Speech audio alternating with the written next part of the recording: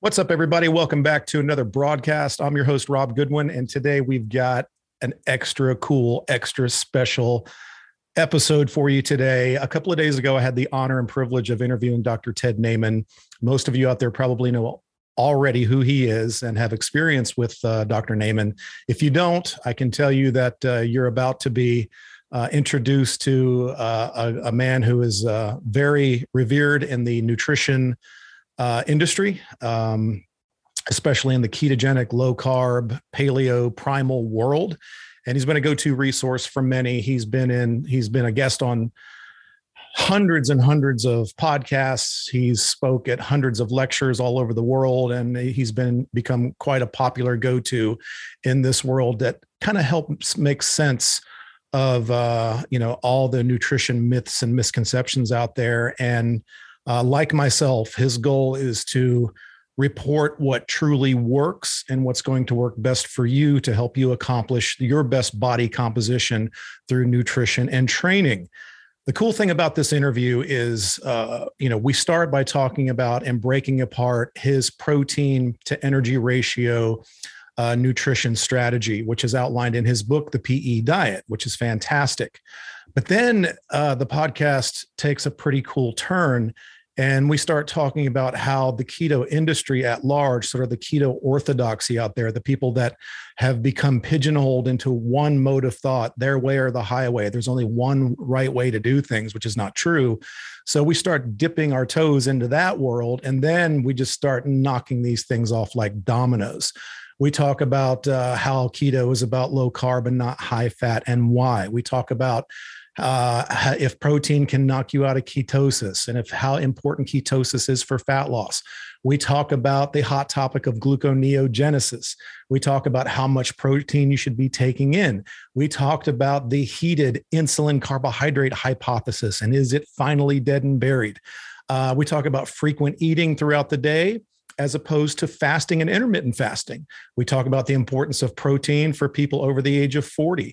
We talk about training to failure and all these things that I have been talking about for many years. Well, he's been doing it too. So we sort of come together and get to talk about these things and share our thoughts and our experiences with you. And he really does help validate some of the things that many of us have been doing or thinking or trying or, maybe thinking about trying. So it's a fantastic episode. I really encourage you to listen to it all the way through if you can, or watch it all the way through, because it really, really is something pretty damn cool. If you're watching me today on YouTube, do me a quick favor and hit that subscribe button and give us a little thumbs up, because that goes a long way into supporting the channel. If you're listening to this on the podcast, hey, thanks out there to my podcast army. You guys are fantastic.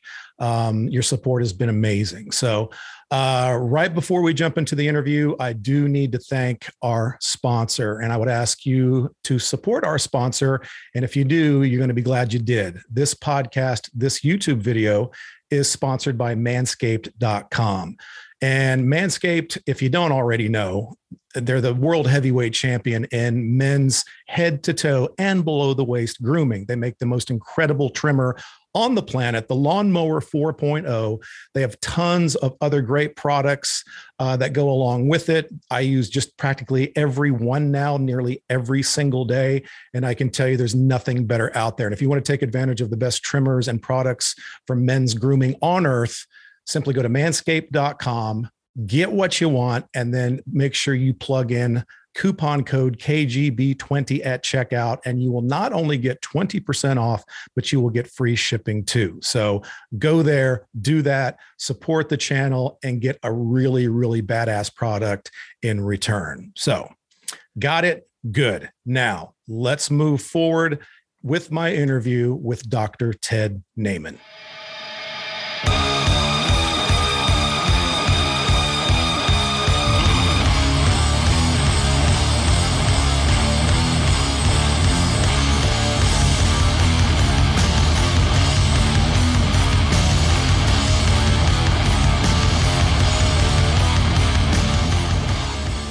All right, everybody, as promised, I have him right here, Dr. Ted Naiman, and I'm super, super excited to have him on board today.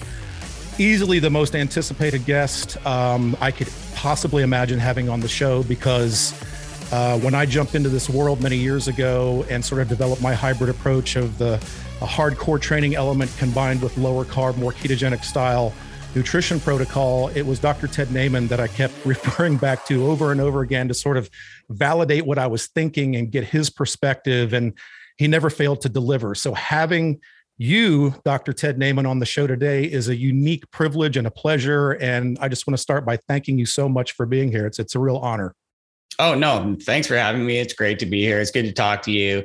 And honestly, I think our views line up pretty well. So it might be boring for people because we're both saying the same crap pretty much. You know, you say that, but there's something about, and I think you might agree, there's something about, people hear my ideology and they hear your ideology, but when two guys get together, even though we kind of come from two different worlds, in a way, we're both clinicians. You have a medical practice. I'm on the gym floor. I work with hundreds of online clients. So we're both applying our craft in real time in front of real human beings every single day. So with that, first of all, I think a lot of people are going to be out there that know us. They're going to be like fist bumping and saying, yes, I knew that. I needed to hear that. That validates what I'm thinking. It will really fire people up. And for those coming into this world, maybe from the same way I did, from the more, I hate to say it, but conventional orthodoxy keto approach of super high fat, butter chugging kind of keto, I think it's also going to validate to them that they don't have to go that route. And there might be a better way, especially in terms of body composition and performance. Would you agree with that? Yeah, absolutely. 100%. That sounds good. So for those, if there is anybody in my audience that doesn't know who you are, can you briefly sort of explain who you are and what your background is? Yeah, absolutely. So I'm a primary care doctor and I live around here in Seattle, and I got out of residency about 22 years ago. And so I've just been down in the trenches doing primary care medicine the whole time. And I'm very geeked out on diet and exercise. And kind of my angle is trying to democratize diet and exercise so that I can get my patients on board. That I have a lot of patients who don't really know anything about how to get started with diet and exercise. And my whole goal has been trying to distill all the most important concepts down into tiny little bite-sized pieces so I can get people on board as fast as possible. So I'm kind of a minimalist, and I'm all about like communicating to patients in the 15-minute appointment slot that I've got how to maximize their efforts when it comes to diet and exercise and metabolic health and body composition and all this stuff, because they're all kind of related. So that's what I'm all about. I've been researching diet and exercise for a couple decades. And probably like you and a lot of other people, I've been on every diet religion from, plant-based to paleo and low carb and keto and carnivore and everything else. And so I've just been extremely interested in what the drivers are with all of these different dietary approaches, and trying to condense that down into something that's, manageable and actionable and sustainable for like just the average person who walks in off the street to my office. And I think that the fact that, you speak with average, people, patients coming into your practice, one of the things about you that is so excellent is your ability to make things easy and understandable. And that's why I refer people to you all the time. I think the first video I ever saw from you many years ago was literally you look like you're in your office with a whiteboard, and just you and a marker in like 10 minutes talked about diet philosophy. And it was so brilliant in its simplicity and its minimalism. I was like, he gets it, and he knows how to freaking explain it for everybody to understand. And that's, when I became a fan. So, using your simplicity and your gift that you have in making things understandable, why don't you explain for the listeners out there exactly what your book, The PE Diet, is about? And let me go ahead and tell you, I think I've bought this thing 5 or 6 times already. The first time I bought it, I bought it and read it, and then lost it. And then I bought it for about 5 or 6 people. And then I bought it again for myself, and I locked it away in Dropbox where I wouldn't lose it again. And I think I've read it 4 or 5 times, and I refer to it regularly. So I highly, highly recommend everybody out there purchase it. And there'll be links in the description and everything. It's definitely worth it. But will you explain to people exactly what your PE diet means, what it is, and what it's all about? Absolutely. And thank you for saying like I am trying to super dumb it down for you and I are really geeked out on diet and exercise, and but the average person has just no clue. Like they literally don't know what eating is, what it's all about, what they should be targeting, and they're just completely clueless about that. So I'm really trying to simplify it, just for the average person. And in the book, what I do is I zoom way, way out and look at what eating actually is, right? And so basically animals get all their food from plants. Plants generate all the food for all animals. That's how it works. Plants make their own food, animals eat plants, or animals that have eaten plants. And so when you zoom way out, you're really just eating to get two basic things. You're eating to get nutrients like protein and minerals that your body uses structurally to build all your bones and muscles and organs. And then you're eating to get some sort of carbon chain that has high energy bonds you can break apart for energy. And that could be either carbohydrates or fats. So that's really all you're eating. You're eating to get carbon chains, carbs or fats, for energy. And you're eating to get nutrients for structural and functional purposes to build all your muscles and your enzymes. And that's protein and minerals, which plants are basically getting from soil. Plants absorb nitrogen as a mineral from soil and a bunch of other couple dozen minerals that you need to create life from soil. And then plants take carbon dioxide and sunlight and chain all the carbons together as carbs or fats. And so when you zoom way, way, way, way out, you can look at your diet from a perspective of protein and minerals, these nutrients, versus energy, carbon-based energy, either carbs or fats. And the most important factor when it comes down to ad lib caloric intake is really just the protein percentage of the food that you're eating. You know what I'm saying? So like if you're a hunter-gatherer and you go out and just kill an animal and eat the whole thing and find some nuts and berries and eat those, you're eating, 30% protein by calories on average, whether your carbon energy is coming from plants or animals. But what we've done in the modern food environment is dump in a bunch of refined carbon-based energy. That's your refined carbs and refined fats, basically sugar, flour, and oil. We've dumped so many of those into the food supply that we've diluted protein down to around 12.5% of the standard American diet is calories from protein. So what protein dilution does is forces you to overeat to get enough protein to not be hungry. So humans, as it turns out, have this protein leverage phenomenon. We have a very high protein satiety drive where you're pretty much just going to eat until you get enough protein. So everyone out there is eating until they get enough protein to not be hungry, which works. Everyone's getting enough protein. Nobody's protein deficient, But the problem is if you're eating modern foods, you have to massively overeat carbs and fats to get enough protein to not be hungry. And that's protein dilution and that's protein leverage. And that's what the whole book is about. It turns out that protein percent of the food you're eating is the number one factor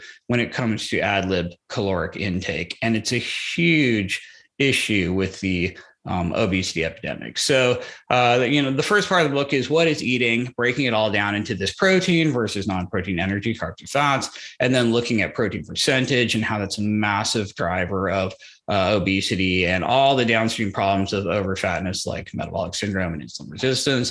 The other part of the book is looking at hedonic drivers of overeating, which is basically high energy density carbs and fats together. When humans humans are wired to seek out high energy density foods because, if you spent like 10,000 calories hunting and gathering and you got 5,000 calories worth of food, some low calorie density food, you're basically going to die, right? You're super rewarded when you have a food that has way high energy density in it.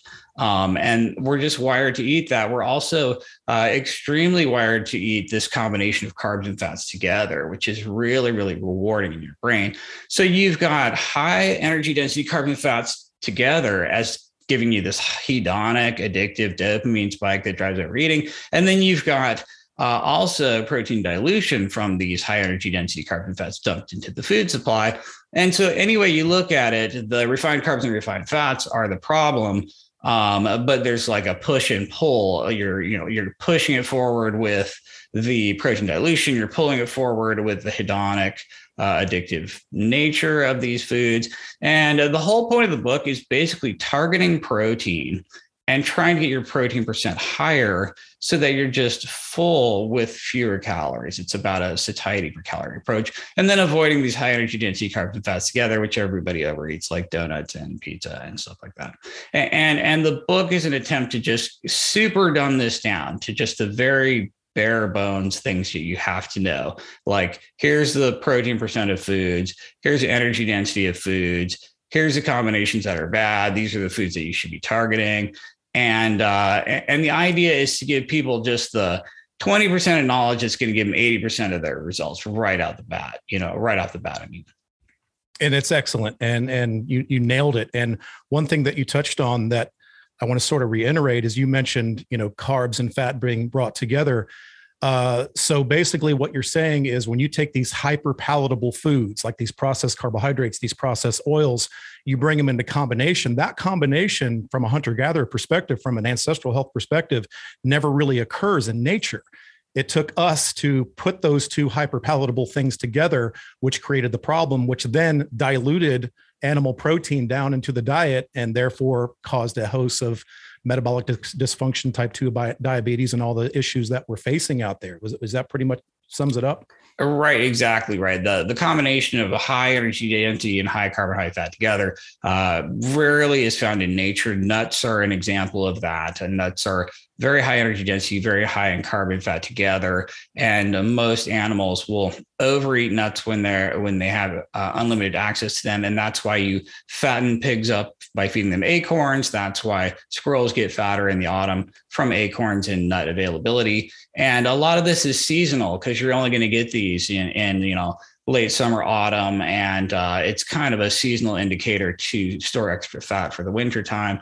So these carbon, fat, high energy density foods are highly prized by all omnivores, and they're very hard to find, and they're only available, extremely seasonally in nature. But like, we basically just created them all the time because we figured out how to strip all the calories out of food and create these edible calories in the form of sugar and oil, these super high energy density, pure carbs, pure fat. We got all the calories and none of the satiety, and all the hedonic overdrive and none of the minerals or micronutrients or things like that. So yeah, you're absolutely right. It's this combination drives obesity and overeating forward hedonically, but also pushes it forward from the dilution of what you actually need, which is protein and minerals. Would it be fair to speculate, in your opinion, that because processed carbohydrates and processed oils are so easy to manufacture in terms of the return on investment, whereas animal protein is more expensive, it doesn't yield as much profit to the manufacturer, that you think maybe the powers that be have nefariously pushed this agenda to where we're eating all this processed cheap crap because it yields the most profit? I don't believe in any sort of, tinfoil hat conspiracy. Like the government wants me to be fat. It's just pure economics. It's pure money is what I'm talking about. Yeah. It's pure free market economics is driving the whole phenomenon. It's purely economic. So, basically, if I manufacture breakfast cereal, making the cereal is so cheap. It's right. Like, we have all these subsidized grains that are dirt cheap. They're practically free. The cereal has a shelf life of decades. So you have this massively amazing profit ratio, right? Where it's more expensive to manufacture the cereal box than it is the cereal in the box. You have a shelf life for forever because the energy density is so high. The weight of the product is fairly low, so it's inexpensive to ship it all over the world. So you have all these things coming together. Protein is the most expensive to produce. Carbs and fats are a lot cheaper. You can go in the grocery store and price out every food in the grocery store versus its macronutrients. And protein is the most expensive one by a mile. In fact, the price of almost every food is just purely related to the protein content or the energy density. So your very low energy density foods, like your fresh fruits and vegetables, are the most expensive. Your very high protein foods are the most expensive. But high energy density carbs and fats are like free. You can get like gallons of oil for nothing, sugar for nothing. So it's basically pure economics has pushed us towards the high carb, high fat, low protein, high energy density foods, those are also the ones that people like the most, find the tastiest, overeat the most, you're going to sell the most. There's like 20 reasons all converging where you're going to profit the very most from the very worst things that people could be eating for the obesity epidemic. And that's why economics is basically driving the whole phenomenon. And that's why you can look at a map of obesity and a map of median income, and it's pretty much mirror image. Right. It's like obesity and poverty hand in hand, because your high energy density carbs, fats, which are cheap, your lower energy density, higher protein foods are super expensive. It's like you go to McDonald's and you supersize your fries and your drink for like 10 cents, but you want an extra patty on your burger. It's double the price. Right. You know what I'm saying? Right. So it's just pure economics, and it's not some evil, nefarious plot or whatever. It's just like basic econ, and that drives the whole thing. And it's, I talk about that in the book, and it's something you really want to be aware of, because I'm going to be honest with you. Unfortunately, it's a little bit more expensive to eat this way. Sure. But it's probably worth it. Well, if you also got rid of half the pharmaceuticals that some people are on, it would pay for the excess in protein to bring that back into their diet. So it's a give and take for sure. So we've sort of set the table here. We've talked about that protein dilution, and you and I both know I'm a protein guy. We need to bring that protein percentage back up, and I'm probably even higher percentage than what you advocate as a minimum. But when I came into the whole ancestral health, primal keto realm from the whole bodybuilding world, I sort of brought with me that understanding of the importance of protein that never left me. Because if you ask a competitive bodybuilder, and you know this, I know you work with some, if you want to get lean, if you want to be your absolute best, every physique competitor, every bodybuilder, every hardcore gym rat will tell you the goal should always be, whether you're 26 years old and killing it in the gym or you're a 62-year-old grandmother, the goal should be to have the most and maintain the most lean mass as humanly possible, while simultaneously reducing the level of body fat as low as you possibly can to a healthy level, but still very, very low. And I knew that coming into that, if you ask any physique competitor, how do you get lean and how do you keep your muscle? They're all going to say across the board, 100%, increase your protein and lift weights. I mean, that's the key. So what you're doing is so many-fold in the benefit that you're giving to just normal people out there, even in the hardcore training athletes out there. But can you sort of echo your belief system and why it's so important to have the primary goal to be to increase that lean mass, keep the body fat low, and the role that protein plays in that? Yeah, absolutely. I mean, protein percentage is so paramount when it comes to bodybuilding.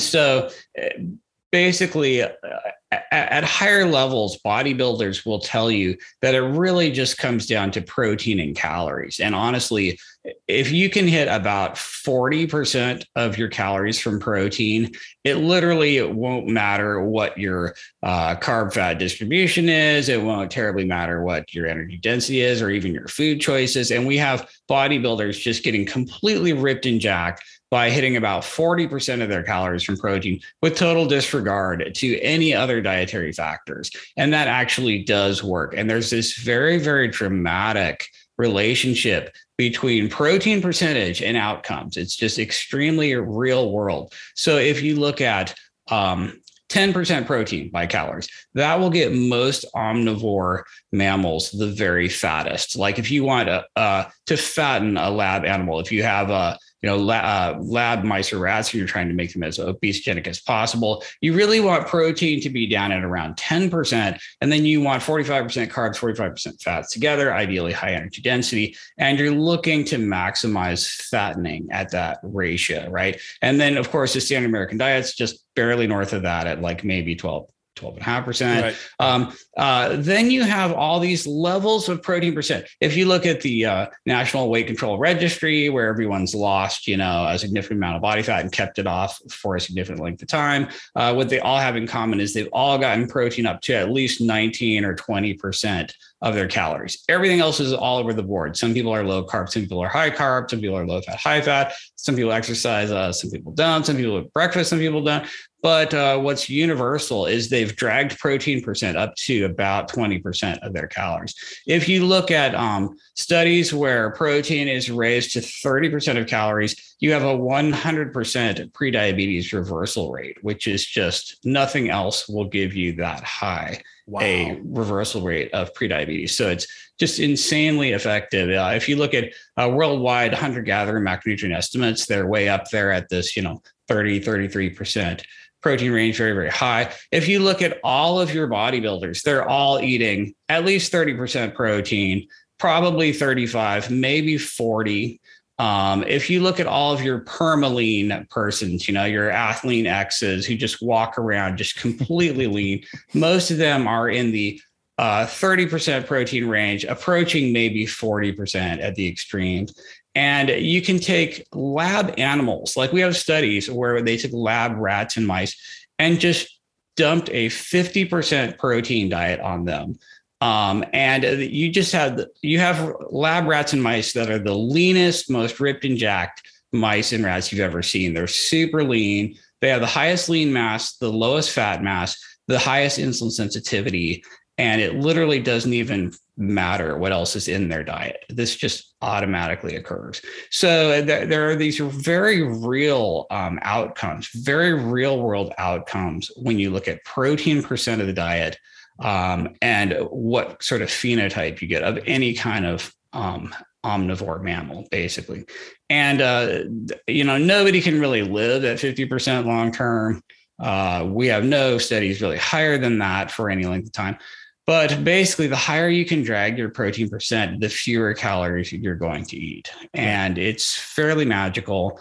And it's the biggest rock in the jar. And that was the whole point of my book, is to wake people up to the fact that protein percentage is the biggest single deal that you could focus on. And all of your bodybuilders will basically tell you the same thing.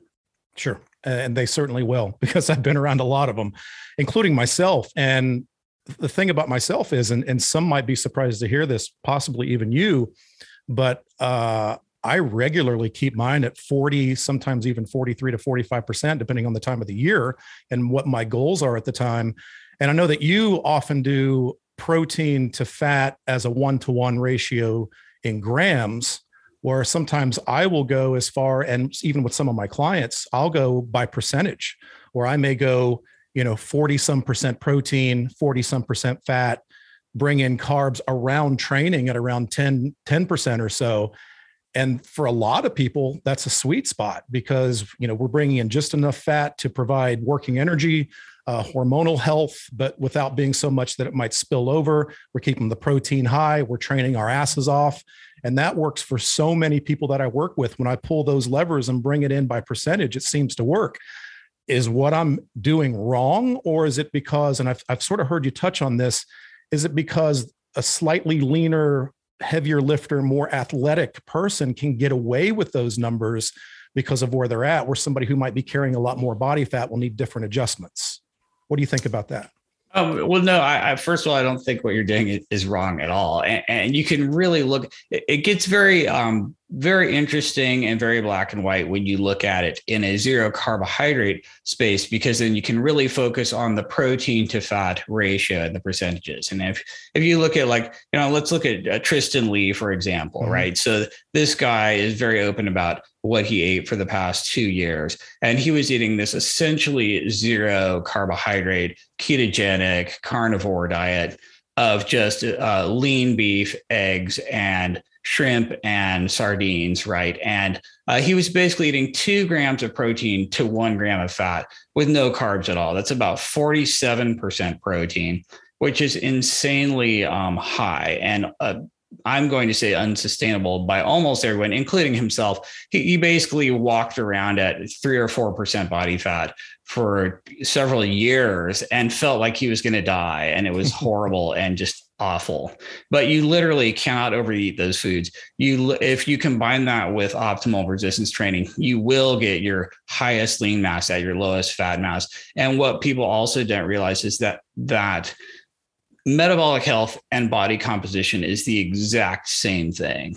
The thinner you are, the more lean mass you have and the less fat mass you have, the more insulin sensitive you are, period, full stop. There is no difference between the diet I'm going to eat to look the best naked and the diet I'm going to eat to be the healthiest metabolically, because they're literally exactly the same. There's no difference there. And so in a zero carb space, you can really start looking at ratio of grams of protein to grams of fat, or percentages. So for me, in a zero carb space, this 1-to-1 protein to fat is like basically the lowest you want to go on protein percentage. That's 30%. So if I eat just fatty ribeye and eggs and no carbs at all, that's equal grams of protein and fat. That's about 30% calories from protein. And that's a reasonable maintenance ratio for your average person. Now, if you're trying to get thinner, you really do want protein grams to be significantly higher than fat grams. If you're eating any carbs at all, I would suggest 2 grams of protein to 1 gram of fat. You know what I mean? If you're trying to be like Tristan Lee, also 2 grams of protein to 1 gram of fat. I mean, basically what you're doing is more or less a 2 grams of protein to 1 gram of fat, right, which I think is a really good starting point for a lot of people, especially if you are eating carbohydrates in a cyclical ketogenic diet or a targeted ketogenic diet, or ideally both. So yeah, I mean, I think what you're doing is completely valid. I like it a lot. And what people need to do is pay attention to this protein to fat ratio, which is, again, what the PE diet is all about, because we had so many keto fails of people just eating fat to satiety and not paying any attention to this at all. And I've literally watched people gain a ton of weight on, zero carb diets and like very strict keto and all sorts of stuff. And it really comes down to that protein percentage. I think you asked me like a 2-part question and I missed the second part. Sorry about that. But no, but you answered everything. I was basically looking to, you mentioned a lot of people hear you say 30% protein, but I've kind of taken that as that's kind of your minimum. And I wanted to, just reiterate to you that mine can be higher than that. And what I do is I keep my protein usually around that 40%, sometimes a little higher if I'm trying to get leaner. And I just sort of adjust the fat based on where I'm at through the year. If I'm trying to maintain, gain, get shredded for the summer or a competition. And that's kind of the way I do it. So I'm definitely what you would call high protein, moderate fat, low carb, which everything you just said is the perfect segue, because we do have so many people from the keto orthodoxy coming over to this side. I got into a lot of trouble many years ago because I have a brand that has the word ketogenic in it. And I was working with a lot of people that were having those stall periods, and even some athletes that didn't do well on carbs and wanted to perform at a high level on a, low carb diet. And what I did worked extremely well. And I guess that's why I'm here. But I said on a couple of social media posts, keto is about low carb. It's not about high fat. And everybody lost their freaking minds. And so, but I've heard you talk about that as well, where, it's not about high fat to even reach a level of ketosis and maintain that, and we'll follow through the steps here of gluconeogenesis and all these other questions that people have.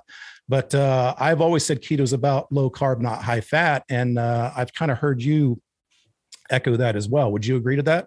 Yes, absolutely. You are 100% correct. So you heard it. That Dr. Ted Naiman just said I'm right. So everybody can just back off. He just said it. So go ahead, sir. Ketosis is purely about carbohydrate restriction. So absolutely. The reason ketosis, if you're not eating enough carbohydrate to replenish liver glycogen, you will be in ketosis, even if you're eating nothing, even if you're eating a ton of fat, even if you're eating a ton of protein, irregardless of your protein to carbohydrate ratio. I mean, I have studies of cyclists who are drinking whey shakes to the point that they're consuming 80% of their calories from protein for several days. They're drinking 500 grams of protein a day as a whey shake, expending a ton of energy doing cardio, literally in a light ketosis the entire time. So they're massively over consuming protein, hardly eating any fat, and you will still be in ketosis. There's no question about it. Now, will you be in a deeper ketosis if you just drink a whole vat of butter and eat zero protein? Yes. Well, we know from the decades of research on seizure control, medical ketogenic diets that were, the oil-based keto diets, that if you eat a bunch of oil and, especially, MCTs or something like that, and you keep protein and carbs very, very low, you will have a deeper ketosis, you'll have more ketones. But I don't think that chasing these ketones is beneficial to virtually anyone, with the exception of someone who needs a high level of ketones for a neurological condition, which is, very, very uncommon. So basically, ketosis is purely about carbohydrate restriction. It has nothing to do with protein fat ratios or anything else. So you could eat nothing and be in ketosis. You could also eat tons of carbs and just do a massive amount of glycogenic exercise. Like if you're just doing tons of high intensity exercise and burning through tons of glucose, you will be in ketosis on a whole bunch of carbs. So really, ketosis is about insufficient exogenous carbohydrate to replenish liver glycogen, period. That's what ketosis is. And I think we really kind of took a hard left turn with the whole keto thing early on, and the butter chugging and the protein restriction.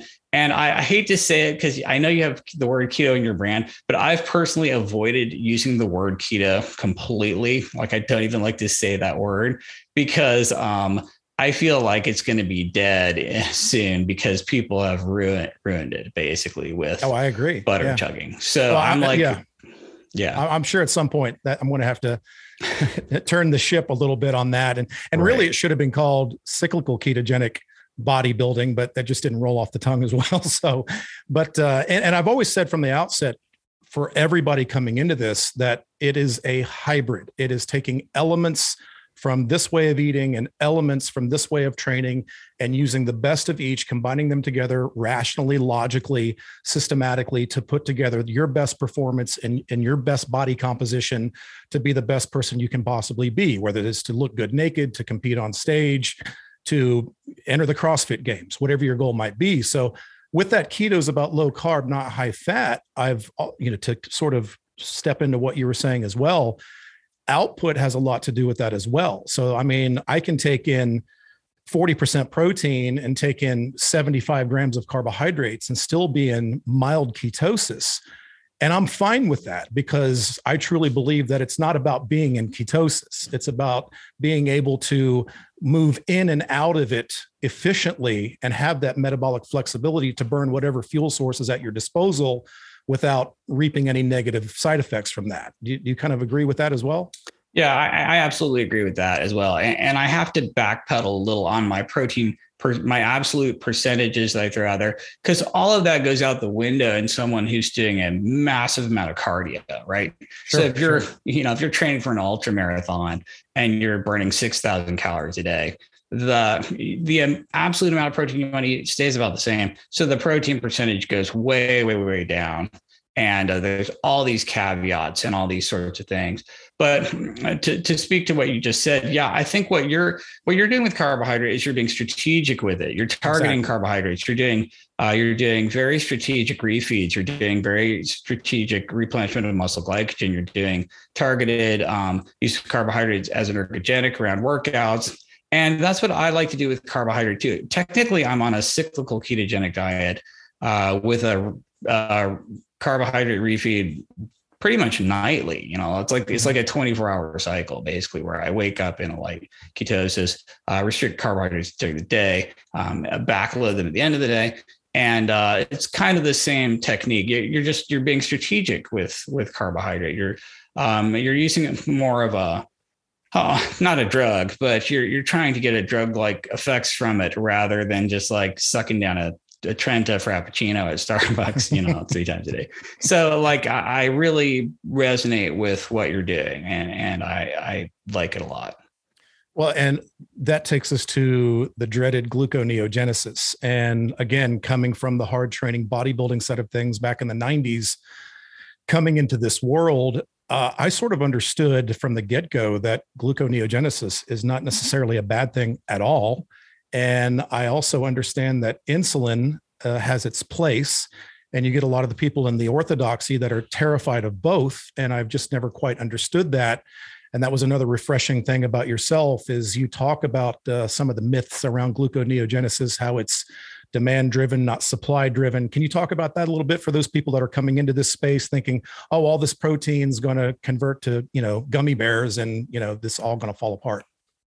Right. So basically, if gluconeogenesis was supply driven rather demand driven, every time you had Thanksgiving dinner and ate a pound of turkey, your blood sugar would be 400 or whatever. So it's basically completely mythical, right? So your body is going to manufacture the amount of glucose that it needs, and gluconeogenesis is literally keeping everyone alive on a regular basis. So it's absolutely critical. Insulin is absolutely critical. Gluconeogenesis is absolutely critical. These are keeping us alive minute by minute, hour by hour. These are things that you can't just demonize, and they're just insanely important to human functioning. And to be honest, all of these processes are happening all the time, just at higher or lower amounts. We're always generating some glucose. We're always generating some ketones. We're just suppressing it with certain things and enhancing it with other things. And so all of this is on a spectrum, and we got so binary with ketosis. Like, it was this switch that you flipped, which is really kind of like completely wrong and a bad way to think about it. So yeah, I definitely don't like the way that gluconeogenesis got demonized earlier on in the keto movement. And then it was like, eat as much fat as you can and watch out for protein. And this is, I think, part of the reason why keto went sideways so bad. And is like, honestly, I'm worried about it. It's, we have so many keto products now and so many keto books and so much bad keto information out there that it's, yeah, I'm glad I didn't use the word, and I'm sure you're already thinking about your next branding. I hate to say it. To an extent, but I mean, the thing about what I do is there is a name out there, but it's also me doing the work. So I can always just default back to whoever the hell I am, because I'm the guy pulling the levers and doing the programming and setting the diets. And so I'm not too worried about it. Plus the fact that I think it stirs up a lot of excitement to those out there who are seeing that are sort of pulling away from the orthodox keto and understanding that what we just talked about, it's not about high fat, it's about low carb. And if you pull the levers correctly, you can make everything fall in line and work for you very, very well. It's like the insulin thing. It's like the insulin hypothesis drives me insane. I think we'd both agree that it begins and ends with energy balance. Hormones do play a role. The types of foods that you eat, the macros that you consume, plays a role. I think everything plays a role to a degree. And I think one of the problems is everybody jumps on one bandwagon and they put all their chips on that one horse, where there's a lot to be drawn from everything. So the insulin hypothesis is another thing that I think needs to be refuted to a degree, because something that you said, I heard you mention one time about generating insulin after eating protein, where you said, you eat whitefish and you're going to generate, an insulin response. And I said years ago to people when I got into this realm, I said, if it's about insulin, then, throw away your whey protein powder. Because if I drink a whey isolate shake, it's also, I'm just going to stimulate an insulin response. But that's not a bad thing, because insulin's also an anabolic hormone that, in the right place at the right time and the right amounts, creates a huge benefit. So what is some of your thoughts on the insulin hypothesis? Is that thing finally dead and buried? Is there some validity to it? Is it sort of a give and take? What's your take on that? So there are these two hormones in your body, right? The insulin and glucagon, and they're kind of like yin and yang. And your pancreas is basically a fuel pressure sensor for your bloodstream. And so when fuels are higher in your bloodstream, insulin goes up and suppresses glucagon. And the goal is to clear the calories out of the bloodstream back into storage. You store protein in your muscles, you store fat in your adipocytes, or wherever you can shove it, your liver, if all your fat cells are full, you store glycogen in your liver and your muscles, and you're clearing fuels out of the bloodstream. If you haven't eaten and the fuels in your bloodstream are low, now insulin goes down and glucagon's allowed to go up. And now you're dumping fuels back into the bloodstream, right? Now you're dumping all your glycogen from your liver into the bloodstream. You're dumping all your fat from your fat cells into the bloodstream. If your fuels in your bloodstream drop to zero, you die instantly. So the default is that glucagon's always on. Glucagon's the gas pedal, insulin's the brake pedal. Glucagon's always on by default, like the push to the floor, where you're just dumping out every fuel into your bloodstream. But then insulin suppresses glucagon. So insulin's like a brake that does the opposite. Type 1 diabetics who have an autoimmune disease that destroys the beta cell of their pancreas, so they no longer have insulin, have just unopposed glucagon all the time, where they're basically just dumping every bit of stored energy they can into their bloodstream. They break down all their muscles, dump the amino acids into the bloodstream so their liver can convert it into glucose. They're dumping all the glycogen from their liver into the bloodstream, all the fat streams out of their fat cells. Every fuel in their bloodstream is through the roof: triglycerides, free fatty acids, ketones, glucose. Their blood sugar is 800. They go into a coma, they die. That's uncontrolled type 1 diabetes without insulin. When you give them insulin, now you've provided that brake on glucagon again, right? So you have this constant yin yang of insulin and glucagon going up and down, keeping all the fuels in your bloodstream perfect. It's a critical system. Nothing's good or bad. Nothing's, evil or should be demonized here. You have to constantly have catabolism and anabolism, catabolism and anabolism. That's how our whole body works.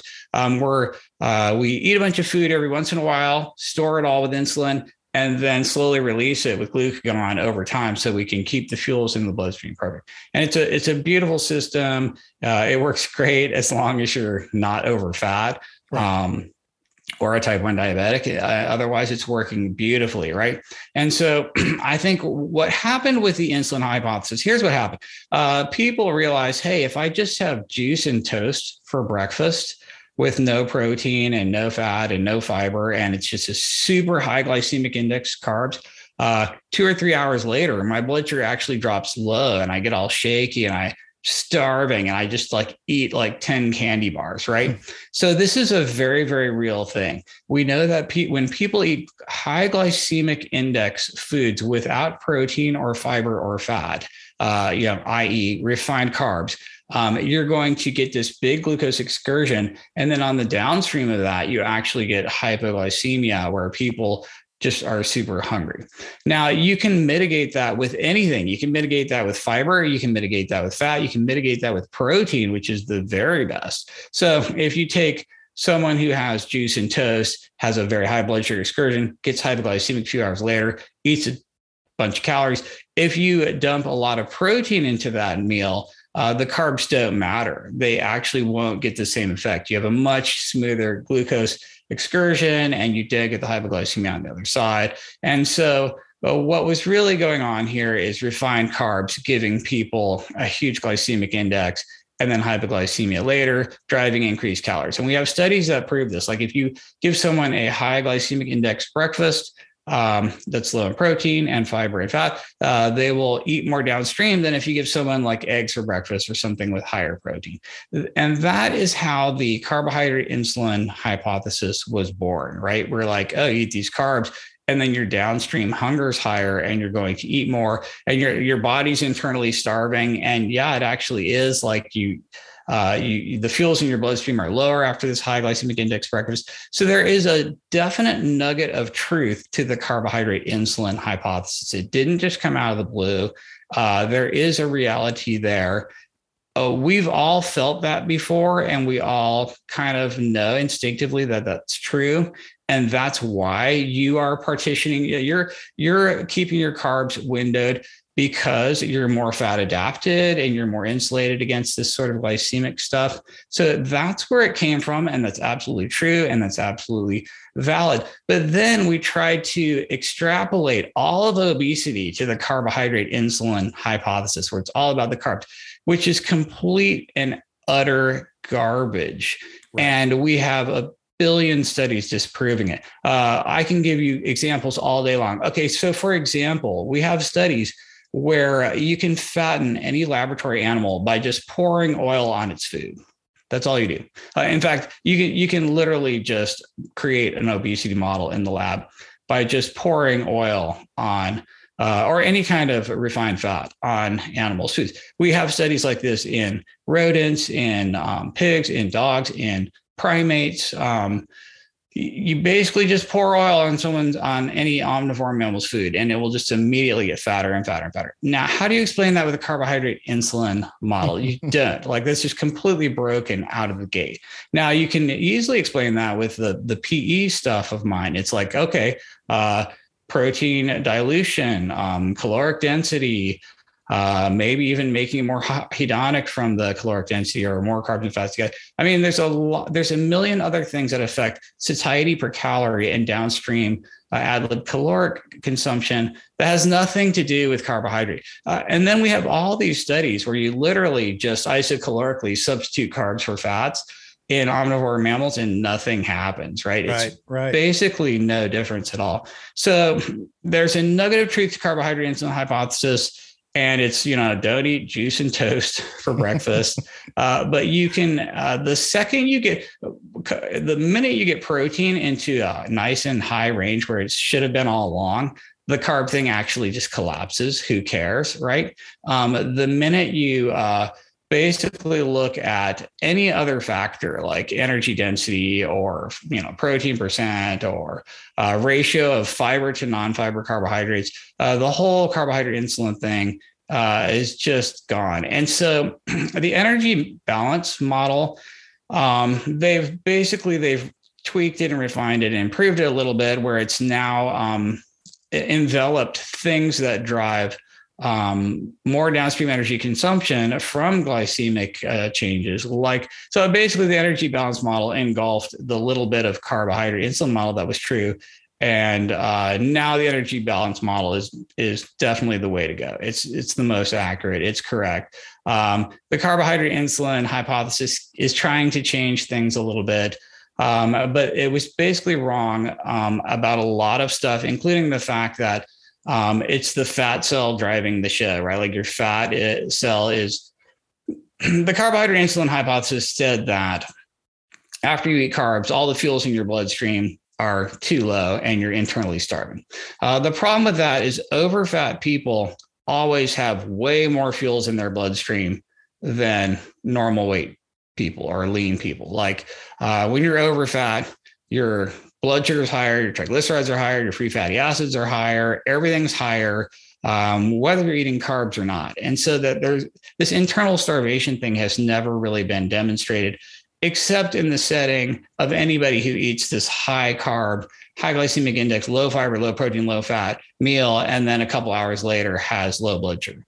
That's real. The rest of it is basically not real. And that's where I'm at with carbohydrate insulin hypothesis. It kind of needs to back off a little bit. Good. So like carbohydrates, insulin is not the devil. It's not the be all end all horrific satanic thing that those people make it out to be. A lot of it has to do with amounts, when, frequency, types of foods, making sure the protein stays high. All these things come into play, correct? Well, yeah. And so everyone is worried about acute changes in mealtime, blood sugar, mealtime insulin. But what really matters is that basal insulin, right? You know what I'm saying? Right. So if I get super, super lean, my fasting insulin level is a 1, right? I've got patients who are metabolic syndrome, overfat, pre-diabetic. Their fasting insulin levels 10, 20, 30, 50, 70, 90. And then it's like, okay, if I eat an apple, my insulin might spike up to a 30 and my blood sugar goes from 100 to 120. Who cares? Like these acute spikes have no, if you got to look at the area under the curve, like the other 23 hours a day, all the fuels in my bloodstream are super low. So my insulin's super low. And it's really about the area under the curve. So then you've got someone who's insulin resistant and they wake up with a fasting blood sugar of, a fasting insulin of 30. And let's say they just eat no carbs all day long because they're trying to keep their glucometer curve flat, but they eat a bunch of fat and don't lose any fat at all. The area under the curve for insulin for them is so much bigger than mine, even if I was just eating just basically sugar all day long. Like I could never get the same area under the curve that they have. And so people conflate these acute changes in blood sugar and insulin with the chronic basal underlying amount of insulin it takes just to keep your blood sugar normal. And so I feel like we kind of also got caught up in this glycemic curve type stuff, which is kind of not that helpful for your average person, to be honest. Right. 100%. Fantastic. I'm glad you said that. Man, we are knocking down the dominoes of things that people are going to want to hear. So this is awesome. Another thing I want to talk about, that the other big buzzword, somehow, somewhere, the low carb keto world sort of borrowed fasting and they made it their own. And I'm not against fasting. Well, let me put it this way. I'm not against some intermittent fasting, but like everything that I'm asked, my answer usually begins with, it depends. And then we have to qualify a few things. Personally, for me, I stay fairly lean year round. I'm trying to keep on as much lean mass as possible at 53. And for me, I do much better with a more frequent eating protocol. If I eat every 3 or 4 hours or 4 or 5 hours, I do better. And I've sort of heard you touch on the idea that intermittent fasting can be fantastic for somebody who's trying to drop a considerable amount of body fat, but that you certainly understand that somebody who's a leaner athlete like myself year round might actually have benefit from more frequent eating, and that intermittent fasting may not be required. Because I often tell people, you don't have to fast. It's an excellent way to, maybe get into a caloric deficit or keep from eating foods that might sway you or harm you. But it's not this magic miracle thing that's just going to make fat fall off your body just in and of itself. So how do you feel about fasting and compared with somebody who might want to engage in that old bodybuilding style methodology of frequent eating throughout the day, getting some protein and amino acids in every 3 or 4 hours, which is what I do? Right. So a couple caveats right at the beginning. Number one, I don't like extended fasting. I never recommend it. I never tell anyone to fast 24 hours or ever beyond 24 hours. I usually don't even recommend a 24-hour intermittent fast. I'm typically, if someone wants to do intermittent fasting, I like a 16-8. 16-8, right. So I'm on this sort of U-shaped curve with intermittent fasting where I think too much is actively bad and I don't recommend it. And it's a lever you just want to pull a little bit. And I have a bunch of problems with doing too much intermittent fasting or relying on it too much. First of all, protein, right? So everyone's eating enough protein to be alive. Nobody around us is protein deficient. But if you look at protein requirements, as people get fatter and more insulin resistant, they actually have a higher protein target than someone who's really, really thin and insulin sensitive. And so people who are pre-diabetic have way more protein catabolism, way more gluconeogenesis. They're basically chewing up more muscle protein and turning it into glucose.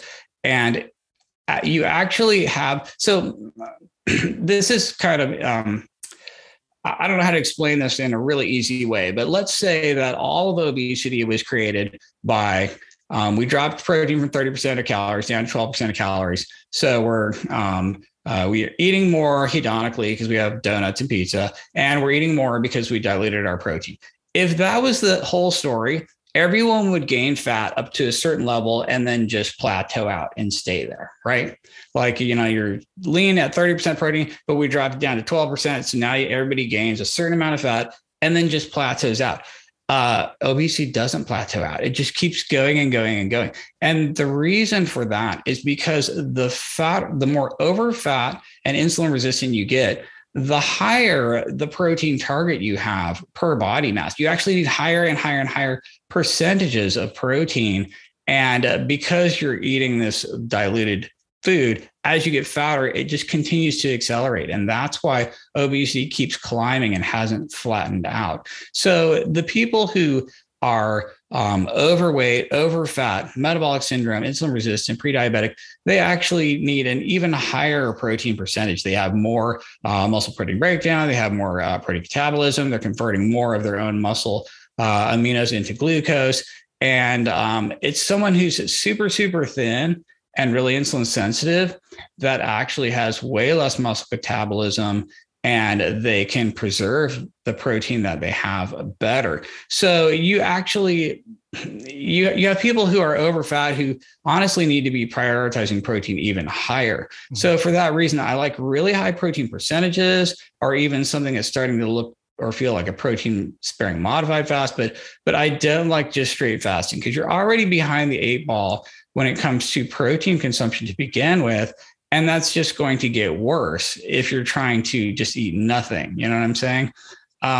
So the goal is to, when you lose weight, to lose as much fat as possible, but to preserve as much lean mass as possible. And so you really want to do that with a very high protein percent and adequate protein, but just shaving down the non-protein energy calories, the carbs and the fats, right? The whole obesity epidemic was created almost completely by carbs and fats. And so all of our all caloric deficits should just come from carbs and fats. Caloric deficit should never come from protein.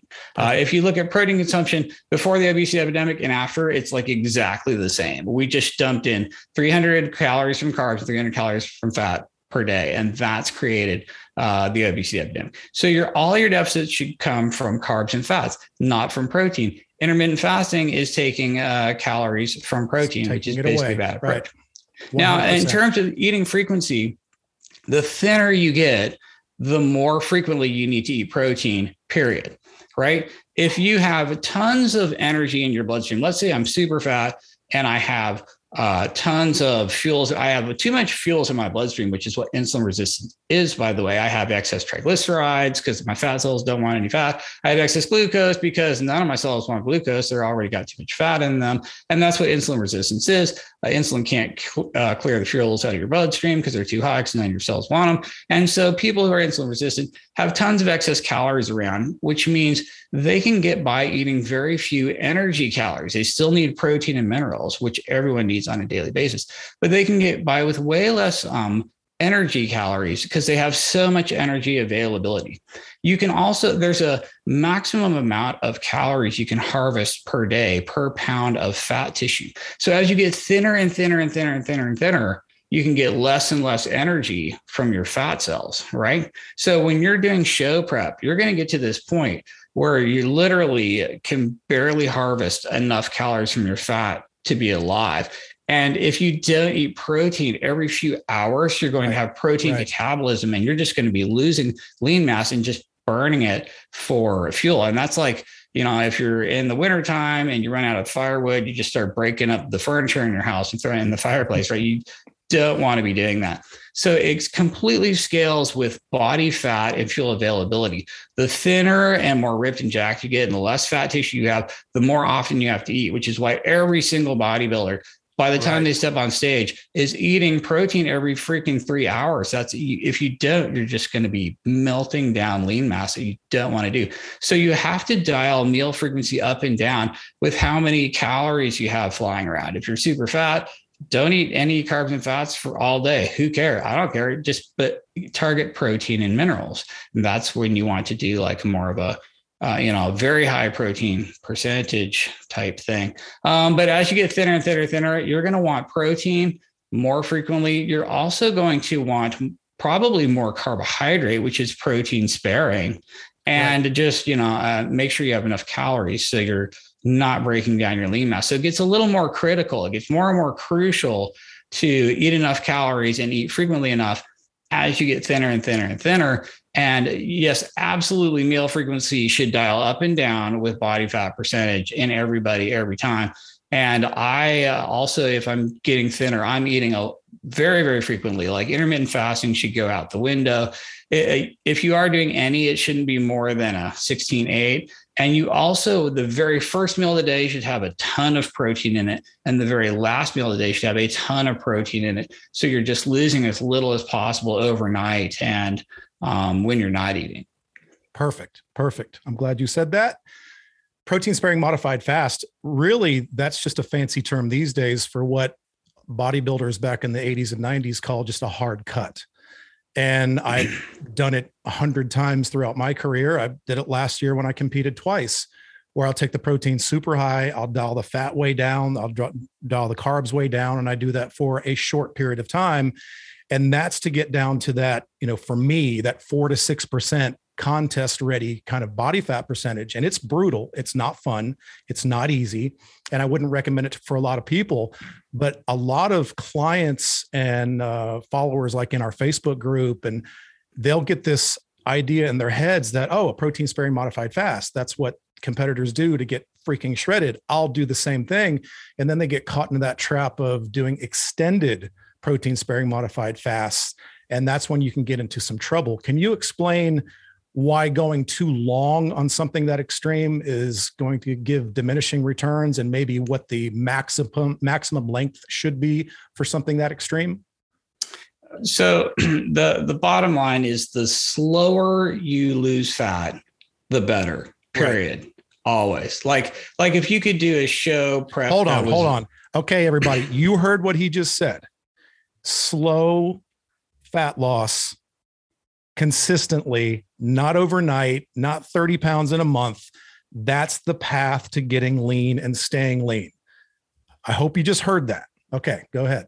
Yeah. I mean, like, honestly, I tell people, let's try to get you to your goal or halfway to your goal in 3 years. Right. You know what I'm saying? This is like a 3-year plan. This is an extreme marathon. The slower you go, the better. The slower you go, the higher there's a ratio of fat loss to weight loss. If you just stop eating, it's 50% of each, right? If I just don't eat if I don't eat for a week, literally half the weight I'll lose a lot of weight, and literally half of it is muscle, and my metabolic rate goes down. I'm going to rebound immediately. It's just going to be bad. The sustainability is terrible. You literally want to intentionally lose weight as slow as possible, so that everything you lose is fat and you don't lose any muscle. You actually want to gain a little muscle if you can. So you want your calorie deficit to be fairly small, 300 to 500 calories. Right. You want your calorie deficit to come exclusively from carbs and fats, not from protein at all. You don't want to do anything crazy or extreme. You don't want to. Now, by the time you've worked down to your cut, you are eating, 10 egg whites and a cucumber. And it's like this insane, it's, 60% protein, absolute insanity. You have to eat every few hours. You feel like you're going to die. And it's, I've like the lowest I've ever gotten is around 7%. And I have some photos of me at that level, and I just look horrible. I look like I don't have very much muscle, so I can get that lean, but I don't have a lot of muscle. So I just look like a concentration camp victim.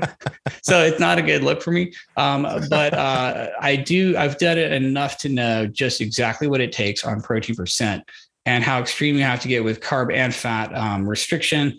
And it's painful and horrible. And nobody really wants to do that. It's not sustainable at all. It's just a short-term unhealthy thing. Right. Your testosterone will nosedive. I do check testosterone levels in guys cutting and your testosterone level is 100. Like, I guarantee if you guys who are not juicing, who get a testosterone level on the day of their show, it's just like, it's nothing. It's prepubescent girl level for sure. And that's because your body's like, there's no way we're going to reproduce in this environment. There's not enough energy for you, let alone anybody else. So, hey, ask my wife about how, often guys who are 4 weeks out from the stage, want to be intimate. It's rare. It doesn't happen because you're so depleted T levels are in the basement and you just fall apart. And I tell everybody, listen, competitive bodybuilding is not healthy.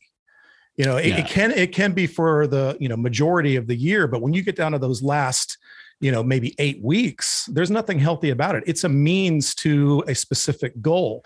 And when you accomplish that goal, you'd better dig yourself out of that hole quickly and systematically and intelligently, or you're going to be in a world of hurt. And that's why it's nothing that I'm going to do for the rest of my life, because I want to be a productive human being in my late 50s and 60s and 70s. So I'm glad you brought up that point about tanking hormone levels and T levels, because it comes up a lot. I have guys come to me and say, I had a panel done. My testosterone is 200. What can I do? And it's oftentimes, we have to add some calories, titrate the fat back up, make sure that they're lifting heavy, getting adequate sleep and all these things. So thank you for bringing up that, because I probably would have forgotten. So yeah, anyway. Yeah, no, and you're right. And honestly, body fat is on this U-shaped curve where, the sweet spot for men, for like just looking good, feeling good, functioning good is, I'm going to say it's in this like 12 to 15% range, and then for women, it's about 10% higher than that. And this is where most people are going to have really good metabolic health, a really good metabolic flexibility, really good function, adequate hormones and everything else. But you start going higher and it goes south, and you start going lower and it goes south. So there's a sweet spot for hormonal balance and testosterone and these things, right? Yeah, absolutely. For sure. Definitely a sweet spot. And that's where everybody wants to be. And so, I kind of don't even like to talk about protein sparing modified fast, because I want everyone to just be doing this gradual, sustainable, pure fat loss, where they're not losing any lean mass and they're not doing anything crazy. Basically, if you're doing something right now and you ask yourself, could I do this for the rest of my life? And you answered it with a 0 to 10 scale, like 0 is hell freaking no, I'm not even doing the rest of the day. And 10 is like, yes, I will do this till the day I die. If you're not doing stuff that's like an 8, 9, or 10, just rethink your whole plan. Now, of course, that goes out the window for somebody doing show prep, right? I'm not talking about that. I'm talking about somebody who's trying to just get to optimal on body comp and function and health and everything. You want to do this in a slow, gradual, sustainable fashion. You want to enjoy the process. You want to be confident that, yes, 8, 9, or 10, I can do this forever. I can, lift with high intensity 3 times a week. I can do half an hour of hard cardio 3 times a week. I can crank the protein percent up to 30% on my meals. And I could do that forever. Yep. 8, 9 out of 10. Yep. That's where you want to be. You want to be doing like something that's sustainable and reasonable and that you can enjoy, and that will slowly let you cruise down to your ideal body composition in like 3 years, not 3 weeks or whatever. Right. And, that's a little different than show prep. Like, honestly, it all goes out the window, show prep. But the goal for somebody like yourself, or, someone who wants to be a bodybuilder, is to live in that 12 to 15% range where you can easily put on muscle during the off season, but then you can easily cut down when you're prepping. And that's where you want to be. That's kind of like the sweet spot, bodybuilder or not. And the other thing that I say in my book is that everyone is a bodybuilder, period. Like, if you're listening to this and if you're like, this doesn't apply to me because I'm not a bodybuilder, shut the hell up. Yep. You are a bodybuilder and you built the body you're in with your diet and exercise choices, period. And if you don't like what you've got, you need to work harder at bodybuilding, because you will literally build muscle with resistance training, lose muscle with sitting on the couch. You will build lean mass and lower fat mass with a higher protein percentage, and this whole PE concept, right? You're going to get more cardio fitness with doing more high intensity cardio and pushing out your comfort zone. You're literally creating what you've got with all of these decisions and all of these levers that you're pulling or not pulling.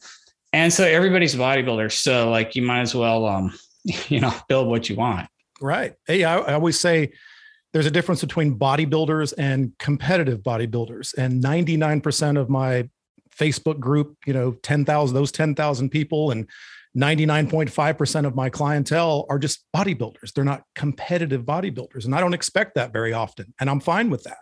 So people need to understand, we talked about it way back at the beginning. The goal is to put on as much lean mass as possible through strength training and diet, and then to remove as much body fat as possible, get the ideal body composition. And you just referred to that. And I agree 100%. I think around that 12% range for men is that sweet spot. That's what I try to maintain. And so we're all bodybuilders. And if we talked about, getting older, and I've kind of heard you say, and this was interesting to me, and I love this. And I want to touch on this real quick before we talk about building that body and through strength training. But I've heard you mention that as we get older, I don't know if it's over 40, which is usually what I recommend, but, sarcopenia is a thing and we're all, losing muscle as we age. Do you think protein intake becomes higher as we age in terms of percentage, or does it just pretty much stay the same across the board? No, you absolutely have a higher protein requirement as you get older. Right. Period. So you have anabolic resistance, where it takes more protein to hit your leucine threshold and get muscle protein synthesis. You have a little bit more protein losses to things like gluconeogenesis. So as people get older, they have more muscle catabolism, muscle breakdown. They have less muscle protein synthesis. They have more losses of aminos to gluconeogenesis. You actually have to dump in more protein to get the same results as you get older, for sure. And so everyone should definitely be making protein even more and more and more of a priority as they get older. And in fact, like if you've got some, if you've got some 20-year-old vegan bodybuilder who's just ripped and jacked and naturally has a testosterone of like 1200, they're super insulin sensitive. They can literally eat 90 grams of protein a day. It doesn't matter if they're doing high intensity resistance exercise and just lifting optimally. They will create such a stimulus for muscle growth that they will literally just take every amino acid they have and build skeletal muscle with it. And I see these vegan bodybuilders who are super young, not eating a lot of protein, and they're completely getting it done. You know what I'm saying? But as you get older and older and more over fat and more insulin resistant and more catabolism, less anabolic signaling, and all this stuff, you need more protein. Your protein needs go way, way up. So everyone thinks all this protein bullshit is just for these young bodybuilder types. I'm like, no, it's the people who are older and fatter and sicker and more sarcopenic. They desperately need this protein message way more than like a young ripped dude with testosterone and lifting weights. He barely needs any protein. So it's the exact opposite of what people think, unfortunately, which really, makes it confusing because, everyone thinks that's just for young bodybuilders. No, it's the opposite. It's for everybody else. Fantastic. Let's talk about strength. Let's talk about resistance training and its importance. I know you're a big believer in it, and it's something that I definitely want to bring into the conversation briefly. I have probably used the term failure a million times in my career. I've always believed since day one, when I started training super heavy back in the very early 90s, I've always taken sets to failure. It's always been about massive progressive overload. It's about high intensity. The more intensity, the better. I do a lot of high intensity techniques like rest pause sets and supersets and force negatives. And then I take those high intensity sets and I work them into some sort of momentary muscular failure or beyond at the very minimum on the last set. And it was also a great moment when I heard you years ago on an interview talking about taking your training to sets of failure, and you do it in brief periods, high intensity to failure, which has basically been my training mantra for 30 years. So can you tell our listeners a little bit about that and how you're on board with that? Yeah. And I'm like a huge fan of maximum intensity of effort, right?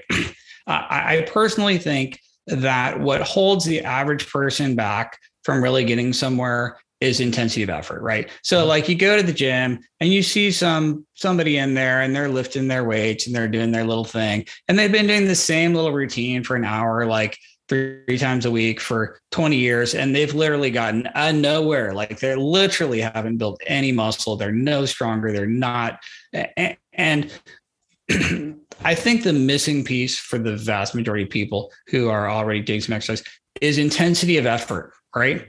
If you just walked in there and just did 3 exercises, 1 set each, and just absolutely crushed yourself on push-pull legs, you'd walk out of there 5 minutes later and get more growth stimulus than somebody doing their hour of lower intensity, lighter pink weight, cardio-ish kind of whatever. So it's all about like the intensity of effort and the specific adaptation to imposed demand. And you have to communicate to your muscles that if you don't get stronger, we're going to die instantly by being crushed by a boulder. That is what you're trying to communicate when you do resistance training. And it's all about like mind-muscle connection, maximum intensity of effort, neuromuscular drive, trying to like prove to your muscle that it's absolutely insufficient the way it is. And so I'm really biased because I love all that stuff. I'm all about the intensity. I'm all about maximum discomfort. I'm all about pushing the extreme, like I'm going to fail and I have to be stronger side of things. And part of the reason I like that is because I'm such a minimalist. I'm trying to get exercise all the way down to its minimum effectiveness. It's like the absolute bare minimum of time and money and equipment that is humanly possible. Like, so what's the very, very bare minimum I can do and get the biggest return on investment? And so it's this Pareto principle where, 20% of your work gets you 80% of your benefits. And for me, it's down in this like super high intensity of effort zone, right? Where you, so I'm so minimalistic about it. I might just do 1 set of 1 exercise, but I like anything that amps up the intensity. So I like drop sets, failure extension techniques. I typically do like a triple set where I combine reverse pyramid drop set with rest pause. So I like max out on 1 exercise, wait 30 seconds or so, make it easier, and then max out again, wait another 30 seconds, make it even easier and max out again. So I'm basically doing a triple rest pause, drop set, myo rep, whatever you want to call it, technique for every lift or every exercise. And then I'm also like, basically not only am I doing that kind of failure extension, but for each set, I do a triple failure, I call it, where I go until I absolutely fail on the concentric and then hold isometrically for as long as I can until I literally am forced to start doing eccentric. And then I do the eccentric as slow as I can. Slow as possible. Yeah. So like I'm literally doing anything to make the failure and the intensity of effort as high as I can. And I found that if you really do that, the volume you need is pretty small. Very low. Yeah. And that's what I really, really like that. Now, I will admit that if you do less intensive effort and way more volume, you're going to probably get the same results when it comes to hypertrophy. I still think that from a strength perspective, you're better off with this extreme effort, I haven't seen a lot of evidence that that's not true, especially if you're using lighter weights. You better go to extreme failure if you're using a lighter weight, you're not gonna get anywhere. Yeah. I think, in my experience working with so many people, including myself, it's one thing to be some sauce to the gills competitive IFBB pro bodybuilder, that they're completely different animals than the normal folks out there. But what I've seen in my experience is the people that do push the hardest, that do go to the highest intensity and the lowest amount of volume, take those sets to failure across the board, get the best results. And I've not seen anything to convince me otherwise in my 30 years of working with clients, both online and in the gym. So I'm glad you echoed that, because I've got, a bunch of clients out there going, geez, God, he just backed him up. Great. That means the workout tomorrow is going to be even worse. And it will be, and they all get it. So I'm glad you backed that up. But you do a lot of body weight stuff in like 15, 20 minute rounds, right? Is that what you do? Which I think is great. And like, to be honest, like Where I basically become worthless to your followers is the fact that I've never touched a barbell in my life. Like I've literally never done a bench press. I don't even know what that is. So I've never done a back squat. I don't have a barbell. I don't go to a gym. It's all just body weight. And I'm not saying that weights are better. I do think weights are awesome. I'm just trying to do it in a way that involves the least overhead. Like I'm kind of this minimalistic fan, and I'm just wanting to prove to patients that, hey, you don't need like a really huge amount of equipment or a super expensive gym membership or a whole lot of time. You could just do like, sets of the hardest version of push-ups you can here and pull-ups there, and just work it into your day. And this, and it's more minimalism and a minimum effective dose and all this stuff. But yeah, I'm pretty much just trying to recreate it all with body weight, which I know it's not going to pack on as much muscle as weights. What it is good for is relative strength. So that's strength to weight ratio.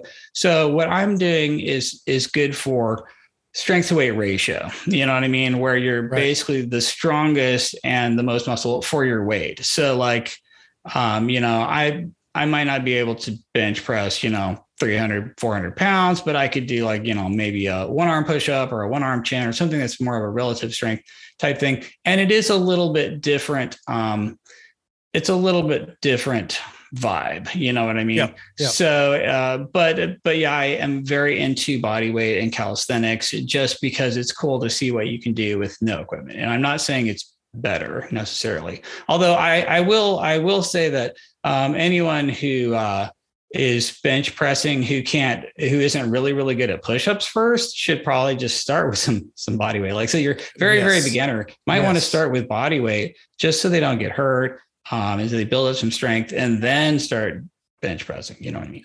Well, my first workout with any brand new client is almost 100% body weight, because that's the only way you can assess their, starting strength and know where to progress from there. And like you said, if you can't do a push-up, or then we do a modified push-up. And if that doesn't work, then we do a wall push-up. And so we assess where you're at and then build that.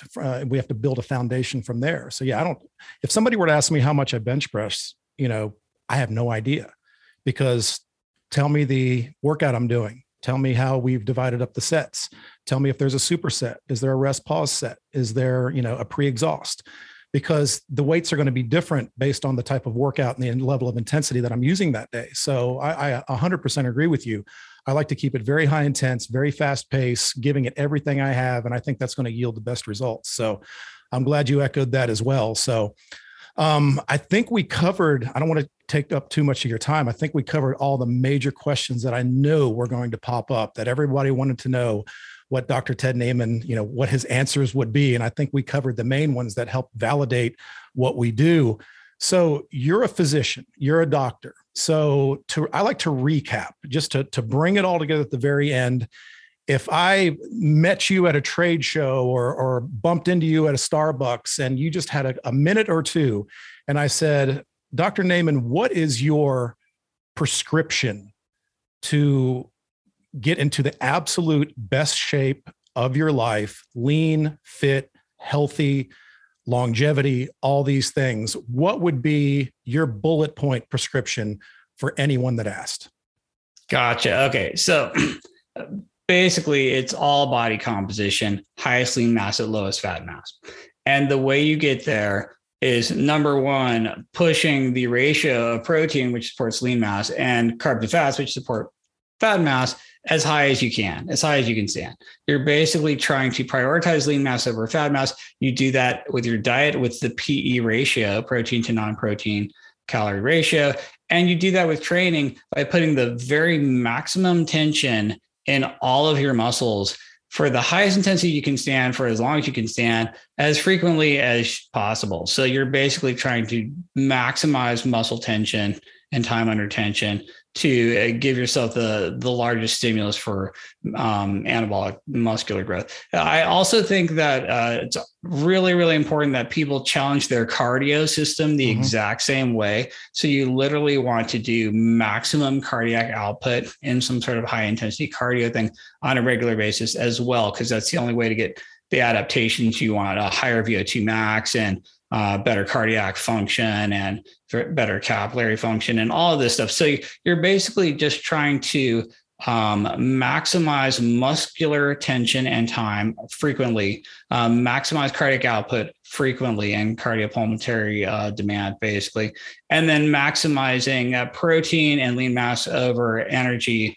in your diet with the PE ratio, pretty much. Fantastic. Well, this has been extremely valuable, and it's very rewarding for me to finally have you on. And I hope maybe down the road we can get you back.